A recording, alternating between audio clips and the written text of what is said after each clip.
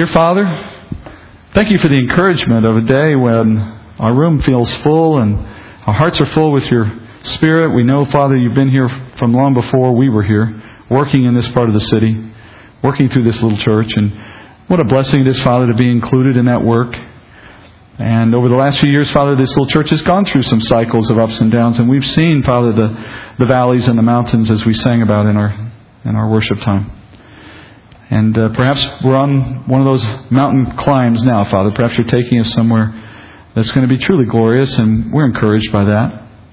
But Father, let our praise for you and our love for you and our devotion to you not turn on whether we're having a good day or a bad day, or whether we are happy with our circumstances or whether we are challenged by them. For Father, you are turning all these things to good in your good timing and according to your good purpose, and you're doing it because you love us. And we have to take those good days and those bad days into account and understand, Father, what you can do in each of them to our benefit. And at the same time, Father, we want to rejoice. We want to thank you. We want to enjoy the blessings that you're giving us. But then again, Father, as I'm mindful of our growth and of our opportunities to serve more, I'm also mindful that with that comes great responsibility to serve you and to make the most of that, to care for those you send our way. And Father, part of that is getting ready to serve them, to understand their needs and to be ready with a word and with the counsel of Scripture. And so I ask, Father, as we study today in chapter 1 of Ephesians, that you would be good to show us what we need to know so that we're better prepared, that we're workmen ready to do the work that you give us. That includes not only understanding you, but Father, also challenging ourselves to live up to what we know the Word expects. That's our calling as a community here, Father. We do it together, for we cannot do it alone. We do it in your power, for we have none of our own. So, Father, give us that blessing today as we study in your Word. In Jesus' name I pray. Amen. Well, friends, we're back in Ephesians chapter 1. And I warned you as we got into chapter 1 that this was a diet of doctrine. It's the meat of the Word. I want to make sure we have plenty of opportunity to get into the meat of it, to understand it. So I'm taking my time. And we're still going through it patiently. And we're in this extended discussion, actually in this extended sentence that Paul writes in chapter 1 from verse 3 through verse 14, that's centered on all of the grace that we have received from the Father, from Christ, and from the Spirit. And it's been a journey in heavy doctrine, but I hope it's also been a rewarding one. And when we think of grace, the word grace is often thrown around a lot, as we'd expect. God's favor, unmerited favor to us. God's unmerited favor is just a whole set of things. And as a result, I don't think you can talk about it really enough. Not if you're talking about it properly. Because you're never going to comprehend all that God's grace has accomplished for you. Certainly not this side of heaven. And therefore, in the meantime, it's good that we spend some time studying what the Bible has to say about the word grace. And I have found that the key to wrapping your head around God's grace is to separate the grace that we know from Christ in His death on the cross, that act of grace, separate that from all the other blessings that we are seeing from God's grace. For if you don't, you tend to just see grace always as Christ on the cross. And certainly it's the centrality of the message of grace, but it's not the sum of it. For example, last week we moved to studying Christ's work on our behalf, and what we found were some things that are in God's plan for us that, though they're centered on the cross, they move outward from the cross. For example, we know He atoned for our sin by His ransom paid for us on the cross, setting us free from slavery. That's the starting point. But then earlier in the chapter, we had heard that God's grace began long before we even were born, even before Christ died on the cross. Paul says the Father chose us even before our sin had been conceived, even before the foundations of the earth, to receive His grace. That's a different form of God's grace. Then we saw last week how God's grace in Christ grants to His children the capacity to comprehend the Word of God, the Word of Christ, and by the grace of Christ, then He can direct our steps in life so that we can live in the counsel of His will. Things that I think many of us just take for granted. We read the Bible, yeah, we read the Bible. But friends, wait a minute. He didn't have to do those things. That's grace. That's Him saying, even beyond saving you, I'm going to give you some things for now. If you've ever seen the armbands that people wear that says, "What would Jesus do?" They're not as popular now for some reason. It's like any other Christian fad. It kind of comes and goes. But remember when that was popular for a while? Well, if you read the Word and you listen to His counsel, then you would know what Jesus would do. You don't need to wonder anymore. It's available to you in the Word of God. So the grace of Christ moves beyond His death on the cross so that He can grant us a life that will please Him. So today what we're doing is we're moving forward from that point. That is, we've understood His death and we've understood His granting us wisdom and insight. And now we're going to look at more of what God's grace bestowed upon us through the work of Christ. And we pick up in the middle of Paul's impossibly long sentence in verses 3 through 14, right at verse 10. And Paul is giving a new work of grace now, something beyond what we've already talked about, which is found in Christ. So let's reread from verse 10 all the way now into verse 12. I ended at 10 last week. We're going to go back into 10 and we're going to go through 12. Verse 10. With a view to an administration suitable to the fullness of the times, that is, the summing up of all things in Christ, things in the heavens and things on the earth. In Him also we have obtained an inheritance, having been predestined according to His purpose, who works all things after the counsel of His will, in the end that we, who were the first to hope in Christ, would be to the praise of His glory. Now, if that doesn't sound sensible, don't worry. It's not easy to understand, in part because we're cutting into the middle, and because of the way Paul writes this sentence. So we'll work through it. To put you back in context, we discussed last week what chapter 1, verse 10 was speaking about. And as you may remember, we learned that he's talking still in verse 10 about the Word of God as a dispensation of grace. And we learned that the Word of God is God's grace to us in Christ for the purpose, as he says here, of God's administration of our lives. Now, friends, as I said last week, the word administration can also be translated management or dispensation. So we could say the Lord provided us with the Bible so He could dispense His grace into our daily lives. That is, by the Word, He could manage us during the time we live on this earth in our sinful body in a fallen world. The enemy and the world and even our own flesh are trying at all times to pull us away from God and against His will. And so, by the Word of God, you have this spiritual manager in your life who's there to defend you against those enemies and to guide you into righteousness. That's God's way of managing us for our own betterment in this period of time while we're awaiting the glory that is to come. So Paul goes to say that this management carries the church forward. You notice he says, until the fullness of the times, or you could say till the completion of the age. So friends, the Word of God manages us for a time. Once you escape this earth, once we've been resurrected into new bodies, or once we die and are present with the Lord, we no longer need the manager in the same way. We now will have a complete understanding of God. We'll have a complete understanding of His will. So at that point, you don't need to be managed, not in the same way. Your sin nature is no longer an enemy. You're always going to have the Word of God. That's not to say that the Word of God has no purpose anymore or that it goes away. No, it's still there and it will be eternally with us. But you won't be fighting against it anymore. You'll be in concert with it, in agreement with it. And of course, as I said last week, in order to gain the benefits of this administration in the meantime, what do you have to do? Well, you have to endeavor to read it. I mean, you don't know it. You can't do what it asks.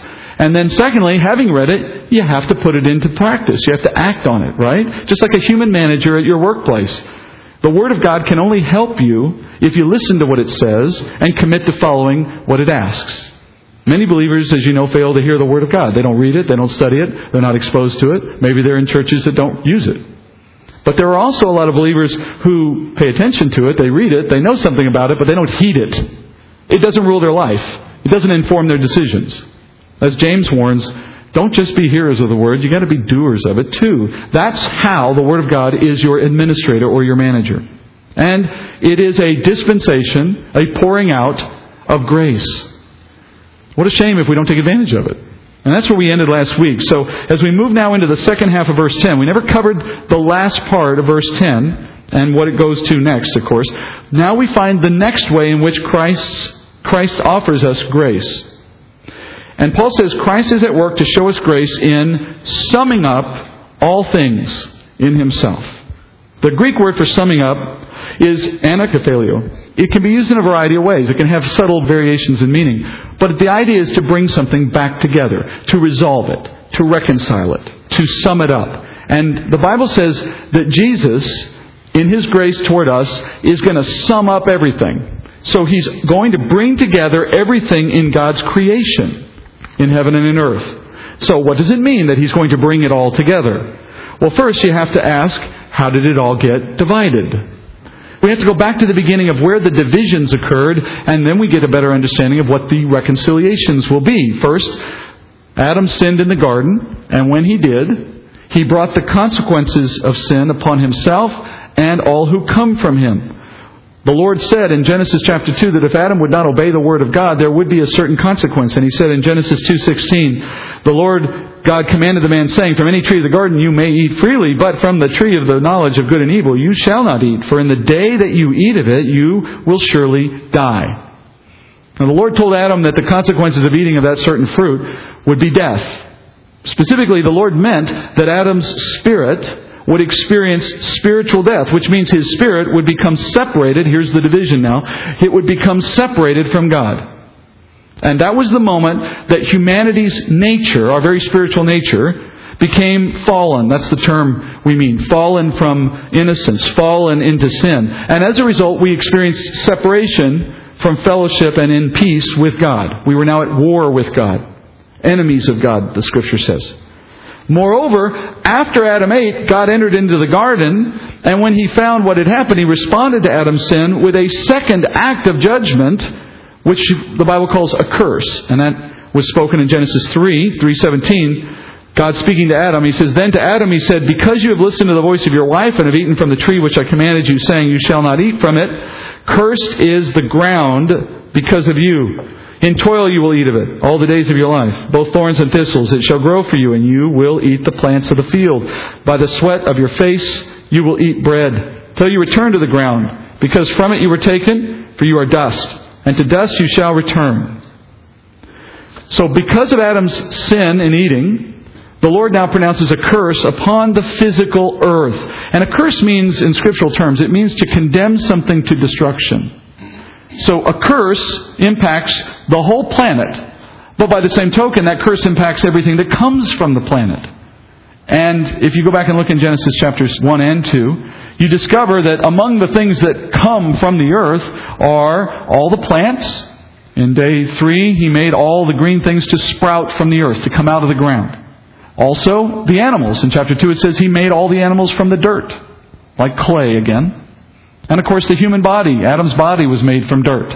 And woman's body came out of Adam's body, so her origins are ultimately dirt as well. All these things came from the ground. So all of them, having their origins in the ground, are under a sentence of destruction from the curse that God spoke in the garden. That's why your plants die, particularly in my house. That's why animals kill one another. That's why they grow old and die. That's why the human body grows old and dies eventually. All these things are a result of the curse. And in fact, one day, Scripture says, even the earth itself, our planet, will be destroyed by God as a result of this curse. 2 Peter 3:10 says, but the day of the Lord will come like a thief, in which the heavens will pass away with a roar, and the elements will be destroyed with intense heat, and the earth and its works will be burned up. This is the effect of a curse, friends. There's no recovery from a curse. A curse is a one-way trip. When God speaks His word concerning something, He does not change His mind, and His word will not go out and return to Him empty, unaccomplished. So once He said it, it's done. And so we live in a world that's fallen, that's due to be destroyed one day and replaced, thankfully. But our bodies are under the same curse. Animals die, plants die, you see it all around you. And without the counsel of Scripture, well, you just take it for granted. Or you believe the lies that the world makes up to explain it to themselves. But Scripture says it's all for the result of sin. Meanwhile, the earth and then all that it contains exists today under the weight, under the burden of this curse. The entire creation, Scripture says, is longing to be restored, to be brought back together in peace with God, as if it has a nature of its own that recognizes it's in need of godly repair. Paul says it this way in Romans 8:18. He says, for I consider the sufferings of this present time are not worthy to be compared with the glory that is to be revealed to us, for the anxious longing of the creation waits eagerly for the revealing of the sons of God. For the creation, notice this, for the creation was subjected to futility, not willingly, but because of Him who subjected it, in hope that the creation itself also would be set free from its slavery to corruption into the freedom of the glory of the children of God. You see Paul referring back to the curse of the garden? He says even the planet, in a sense, groans under the weight of this curse, longing to be freed from it one day. All of this is the consequence of a division that happened because one man ate, one man disobeyed. So as a result of the disobedience of Adam to the Word of God, the spirit of men, of mankind, of human beings, was separated from God, and the physical creation itself fell into judgment, separated from peace, from God. All of us being cast into darkness, spiritually speaking, enslaved to the same enemy who had conspired to bring us down. But we learned last week that the grace of God in Christ has freed us from slavery to that enemy. So friends, if you believe in Jesus Christ, if you have faith in the gospel, you have now been born again. Your spirit is made new again. It has been reconciled to God. You are at peace with God by your faith in Christ. And so for the part of you that fell, the spirit part of you, that's been repaired. That's been summed back up, if you will. Reunited with God. The blood of the cross has purchased you back from the enemy. So by faith, we have one thing restored already. One thing summed up. Your spirit. But Paul has said God's grace in Christ accomplishes far more than that. He's going to sum up everything on earth and in heaven eventually. So now we understand what was divided, all the various things that have come from the sin of Adam. Well, now let's just walk back through them. Let's understand how they're summed up again in Christ. One day He's going to reunite that spirit you have in you with a new body, getting rid of the old one that is still with us today. Paul says in Philippians 3:20, "For our citizenship is in heaven, from which also we eagerly wait for our Savior, the Lord Jesus Christ, who will transform the body of our humble state into conformity with the body of His glory by the exertion of the power that He has even to subject all things to Himself." So the Bible calls this day we're waiting for the resurrection. Some refer to it as the rapture for the church. This is a day we will receive a glorified, sinless body in which we can live forever in peace with God because it will have no sin in it. In that day, Christ will accomplish the summing up of your body to your spirit, the reuniting of a new spirit with a sinless, eternal body. Hallelujah, right? We're waiting for that day. But there's more. Later, in the kingdom on earth in which we will enjoy this life of our sinless body, the Lord will return the animal kingdom to the way that it once existed. Isaiah speaks about this in a couple of places, but one example, Isaiah 65:17, he says, God speaking through him, "For behold, I create new heavens and a new earth. And the former things will not be remembered or come to mind. But be glad and rejoice forever in what I create. For behold, I create Jerusalem for rejoicing and her people for gladness." And then in verse 25 he says, "The wolf and the lamb will graze together." Hear that? The wolf and the lamb will graze together. "And the lion will eat straw like the ox. And dust will be the serpent's food. They will do no evil or harm in all my holy mountains, says the Lord." So according to Isaiah, in this coming kingdom that we will live in, the animal kingdom will include animals. By the way, that's a nice little detail all by itself, right? Those of you who were worried if you weren't going to have animals in the kingdom, you're going to have animals in the kingdom. But it gets better than that. If you like cats, you can have a lion. You don't just have to call your fuzzy little tabby lion. You can actually have one. Because in that coming day, I'm not exaggerating, in that day, the animal kingdom will be restored back to its original state before the curse. And what was the original state of animals? Well, you go back and read Genesis chapter 2, and it says explicitly that God gave every green plant for all the animals to eat. That is to say, all animals are vegetarians. You might wonder, well, why is that necessary? Why is that even important? Well, friends, before an animal can eat another animal, what must happen to the animal that's going to be eaten? It's got to die. If not beforehand, certainly during the process, it's going to die. And death is the result of sin. It is not the natural course. So before the sin of Adam, the world had animals in it. Those animals were not dying. Nothing was dying. And so they only ate plants. And as a result, the summing up of the animal kingdom is a returning of the animal kingdom back to the state that it once had. You know, in this case, he gives the example of a wolf and a lamb. I assure you that today, if you put a wolf and a lamb within 10 feet of each other, one of them will be grazing for a short time. The other one will be doing something else. In the future, they won't have any interest. There will be no predator-prey relationships. And for the same reason, he says they'll do no evil or harm to man. So by the grace of God, we will live in harmony and peace with them. They will live in harmony and peace with each other. That is the summing up of the animal kingdom. But even more, The Lord will, by His grace, reconcile the fallen earth to Himself by eliminating the curse on the earth. In Revelation 21 and 22, the Bible describes the future heavens and earth that will eventually come to replace the one we know today. And in describing that future earth, the Bible says this, in Revelation 21, verse 1, John the Apostle writes, he says, I saw a new heaven and a new earth, for the first heaven and the first earth passed away, and there was no longer any sea. And then in chapter 22, verse 3, he says, there will no longer be any curse, and the throne of God and of the Lamb will be in it, and His bondservants will serve Him, and they will see His face, and His name will be on their foreheads. So John wrote that in this future world, there's no longer a curse. He didn't say there will no longer be cursing. It's not like we get rid of all the sailors. He's saying there's no longer going to be a curse. He's referring specifically to the curse of Genesis chapter 3, the one we just read about. That is, the curse that has driven the world into this cycle of death is gone for sin itself. The source of it is gone. And now the creation, having been restored back to essentially the state of the Garden of Eden, there is nothing to cause harm anymore for anyone. How did Christ accomplish this work? How is this grace working? How is He doing this summing up process? Well, in Galatians, Paul says that as He hung on the cross, Jesus literally took the curse upon Himself as He died. In Galatians 3:13, Paul says, Christ redeemed us from the curse of the law, having become a curse for us, for it is written, cursed is everyone who hangs on a tree, in order that in Christ Jesus the blessing of Abraham might come to the Gentiles, so that we would receive the promise of the Spirit through faith. You remember Jesus hung on a tree. Now you may think, well, I don't remember a tree in the story, but of course the Bible speaking here is the source of the cross, that is the wood.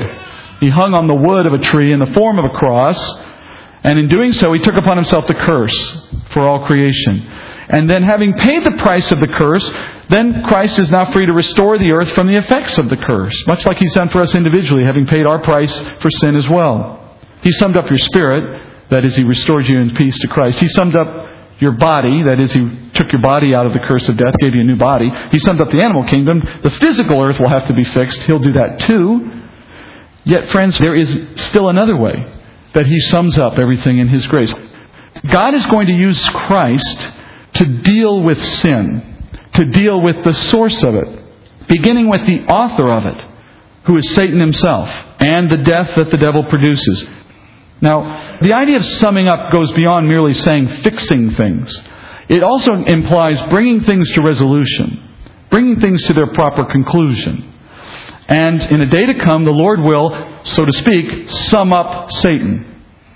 Revelation 20, verse 10, it says that the devil who deceived them was thrown into the lake of fire and brimstone, where the beast and the false prophet are also, and they will be tormented day and night forever and ever.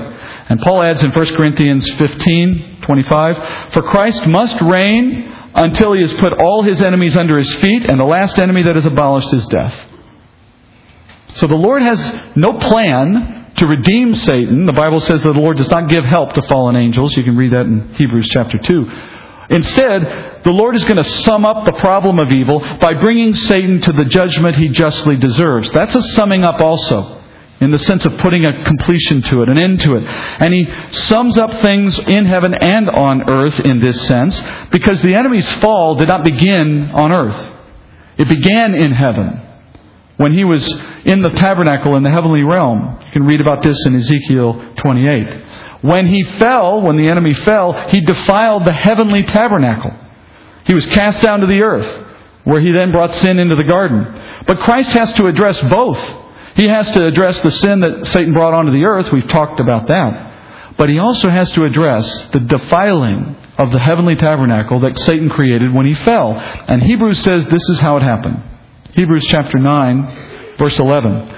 When Christ appeared as a high priest of the good things to come, He entered through the greater and more perfect tabernacle, not made with hands, that is to say, not of this creation. Notice that? A tabernacle that's not made of human hands. It's not on the earth. It's not of this creation, i.e., it's in heaven, the heavenly tabernacle. So Christ entered into that place. And then verse 12, it goes on, and not through the blood of bulls and goats, but through His own blood, He entered the holy place once for all, having obtained eternal redemption. What the writer of Hebrews is explaining is that Christ ascended into the heavenlies in His body having resurrected from the grave. And the blood that He had in His body was used in some fashion to cleanse the heavenly tabernacle, sprinkled on the mercy seat, just like the high priest on earth did with bull blood in the tabernacle on earth. But Christ used His own blood.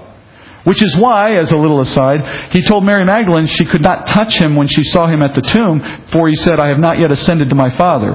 He was clean. She was unclean. She could not touch the clean sacrifice before that sacrifice had been finished in the heavenly. So until He could ascend and apply His blood, no one could touch Him. He did that obviously somewhere between the moment of Mary Magdalene and His appearance the next day to Thomas. So He went up and came back down, according to Hebrews, in order to apply the blood in the tabernacle. So He sums up the problem of Satan, putting Satan to judgment and cleaning up Satan's mess with His own blood. And yet there's another one. Christ sums up those who belong to the enemy and die in unbelief. In Revelation 20:12 we read this, And I saw the dead, the great and the small, standing before the throne, and books were opened, and another book was opened, which is the book of life. And the dead were judged from the things written in the books according to their deeds. And the sea gave up the dead which were in it, and death and Hades gave up the dead which were in them, and they were judged, every one of them, according to their deeds. Then death and Hades were thrown into the lake of fire. This is the second death, the lake of fire. And if anyone's name was not found written in the book of life, he was thrown into the lake of fire. It's not a pleasant thing to think about, but it's the truth of Scripture that after the kingdom age ends, the Lord's going to set up a big trial, if you will, a trial of unbelieving humanity. And all those who have died in unbelief, beginning with Cain and moving through all of history that follows, all of those unbelievers will be resurrected, put in new bodies, and set before the court of Christ, who will judge them. And just like their father, the devil, they will receive the just penalty for sin, which is eternal separation from God, the promised penalty of the garden. That's what Paul means when he says that Christ is summing up everything. He's putting a conclusion on everything. Nothing will be left undone. And all of this, friends, is grace to us. Even these last two unpleasant parts, the thought of judgment for the enemy or the thought of judgment for those who die in unbelief, even those things are grace to you and I, for it means that the effects of sin are being put away with as well. The ongoing destruction and devastation of sin is absent our experience from that day forward. And, of course, at the thought of these things, we should just have all the more sense of urgency and desire to reach the world for Christ. That's a natural and healthy response to these truths. But the reality is not all will be reached, for whatever reason. And so yet there will be the need for Christ to sum these things up. God reconciling the guilty to their just end, and the unbeliever to his or her just condemnation. Revelation 21:7 says this, He who overcomes, speaking of the believers, he who overcomes will inherit these things, and I will be his God, and he will be my son. But for the cowardly and unbelieving and abominable, and murderers and immoral persons, and sorcerers and idolaters, and all liars, their part will be in the lake that burns with fire and brimstone, which is the second death. So that's what Paul means when he says summing up. That there is yet work to be done, and it's going to be done by Christ. And it's an act of grace to each of you that these things are still in our future. Can you imagine living in the life you have now, that is, having been saved from the penalty of your sin, and yet having also been condemned to continue in a body of sin? I mean, the struggles that you and I know every day, and our desire to do the right thing, but our inabilities sometimes to do. Do you want that forever?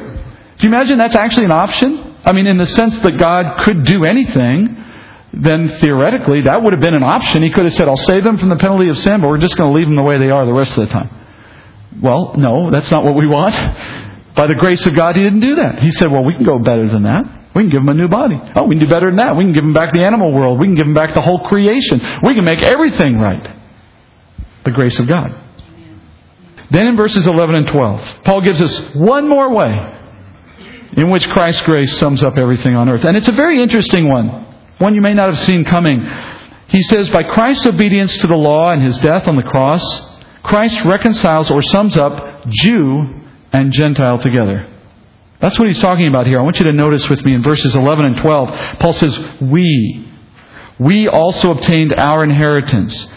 I trust you remember our lesson earlier from this book on our teaching about what the Father does for us in grace and how He chooses us for an eternal inheritance and how that inheritance was made possible in Christ's death That is, we were chosen to be part of Christ's last will and testament so that we would receive a part of His inheritance. You remember this, I hope? But in this context, Paul's talking about something a little different, even though he uses some of the same words, like inheritance or predestined. He uses the pronoun we in these verses in a meaningful way. He's speaking of a group of people, we, of which he was obviously a part, but which the readers in Ephesus were not a part of. And how do I know that they're not considered part of the we? Well, look just a little further down, verses 13 and 14. We're not going to cover 13 and 14 today. But just notice, Paul switches to the plural you in those verses. He contrasts we and you in this section. So we have to see, what is he talking about then in terms of Christ summing up? What is he talking about we versus you here? Paul's comparing the grace that Christ poured out on the Jewish people, we, to the grace that is poured out to the Gentile church, you. So it's a comparison between the Jewish people prior to Christ's coming and the Gentile church, largely Gentile church, after Christ's coming. We and you. So Paul says the Jews were predestined by the Father to be God's chosen people. By His promises to Abraham, the Lord granted the Jewish people a special inheritance in the Promised Land and in a future kingdom. These are the things that God made available to a certain group of people through promises He gave to a certain man. He picked a guy, He picked the people, He made it all for Himself. In that sense, He predestined the we to this inheritance.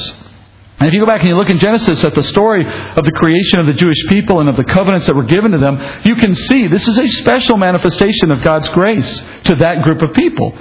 He promised them they would have a Messiah. He promised them that He would dwell among them. He promised them that they would live forever in this special inheritance that we call the Promised Land. That outpouring of grace separated Israel from the rest of the nations, from the rest of humanity. They were called out, and they were to be special and distinct from all the other peoples on the earth. Paul says later in this same letter that Israel's predestination as God's chosen people meant that all the Gentile nations were, by definition, strangers to the promises, strangers to these covenants, outside the grace of God. But that's why Paul says in verse 12 that the Jewish people were then the first to hope in Christ. They were hoping in a Messiah long before Gentiles even knew what a Messiah was or why they might want one. In that sense, the Jewish people were the first to be hoping in these things, to receive the first opportunity to praise Christ for His coming glory. And Christ's grace made this possible. And yet, Christ is going to sum up this divide as well. He's going to sum up this division. He's going to bring Jew and Gentile together. John says in his gospel that when Jesus died, He was dying purposely to bring together all His children from across the earth. In John chapter 11, verse 51, John says, "Now, He did not say this," speaking of Jesus' death, "He did not say this on His own initiative, but being high priest that year, He prophesied that Jesus was going to die for the nation, and not for the nation only, but in order that He might also gather together into one the children of God who were scattered abroad." So the grace of Christ resulted in the divide between Jew and Gentile dissolving in the plan of salvation in Christ. Now, all are being saved according to the same grace that Christ offers. And in that way, He's summing up the two groups into one. The Jewish people were promised a special inheritance that they could enjoy forever with the presence of God tabernacling among them. That was the promise God gave to Israel. That promise is not fully realized until the kingdom, when we see the kingdom temple and the Jewish people living in peace in their land. That's when we see this promise fulfilled. But in the meantime, during the Old Testament days, Old Testament saints in Israel did receive a bit of a down payment on that promise. The down payment they got was, first, they were permitted to live in Canaan for a time. Now, Canaan is the location in which this promised land eventually comes to Israel. But the Canaan of old times was not the fulfillment of that kingdom. It didn't meet the border requirements that God gave. It certainly wasn't a place they lived in peace, and they didn't hold on to it eternally. So what they had was not the fullness of it. It was a temporary down payment on it, if you will. And similarly, they're promised to tabernacle with God, but the tabernacling they knew in the Old Testament was of the Shekinah glory of God in the temple on earth, but only for a time. And only certain people in the Jewish people could ever see it and experience it. It was a down payment on God's tabernacling. God in the kingdom, though, will give the fullness of His presence. He will live in the temple in His full form eternally for Israel. Friends, the same thing is true for the Gentiles. That is to say, we have a comparable set of blessings for us that are Christ's outpouring to us, Christ's grace to us, and in that way a summing of us up with the Jewish people. For example, we also have the promise that we will one day dwell with Him in that coming kingdom. But we also have a down payment of it right now, do we not? What's the down payment we've received of that tabernacling with God? We have the Holy Spirit. And in fact, that's the next thing Paul talks about in verses 13 and 14. And we also have the inheritance. That is to say, we have an inheritance waiting for us in that kingdom, but we get a down payment on that as well. We get the gifts of the Spirit given to us as a temporary spiritual down payment on what we're going to see in a physical way later. Those blessings have come to us as well. So Christ's grace sums up the experience of the Old Testament saint with the experience of the New Testament saint into one church today and in eternity into one kingdom. That's why Paul says that the Jews, we, as he puts it, were just the first to hope in Christ. The first to praise Him, not the only, and not the last. Are you beginning to appreciate the magnitude of God's grace for you in Christ? How far it goes beyond the cross? It all begins with His work of dying, no doubt. But He has a plan of restoration and reconciliation that literally boggles your mind if you think about it. He addresses your sinful spirit, your corrupt body, your fallen world, and your needs into eternity. And He has a plan to make all these things new. And even in the meantime, He has moved into your life, managing you by His wisdom. He is speaking to you by the counsel of His will. And as we'll learn next week, He has put a down payment on all these things in the sealing of you by His Spirit so that He is actually living in you in the meantime. Truly, friends, wouldn't you agree? His grace is amazing. Let's go to prayer. Thank you, Father, for amazing grace in your Son. That even on our worst days, Father, we can take great comfort in knowing that there's a plan underway of which we've seen truly just a part, a small part even. And yet we have the promise of it all, and we have the assurance that that promise will come to pass. And we thank you, Father, for that grace, an unmerited show of your favor in our lives. Father, I pray that in each of our hearts this awareness would just grow in us a desire to serve you all the more for what you've done already for us. That we would respond in love and obedience because, Father, what else could we do in the face of such an outpouring of grace? And as grace is magnified in our understanding and in our hearts, may it be magnified in our life so that we go about representing you to the world on the matter of grace. Showing love where others would show hate, showing charity where others would make demands, being forgiving where the world would demand vengeance. Let us be grace, Father, in the lives of others so that we can reflect Christ better and use it, Father, to continue growing your kingdom through our hands and our feet. We pray this in Jesus' name. Amen.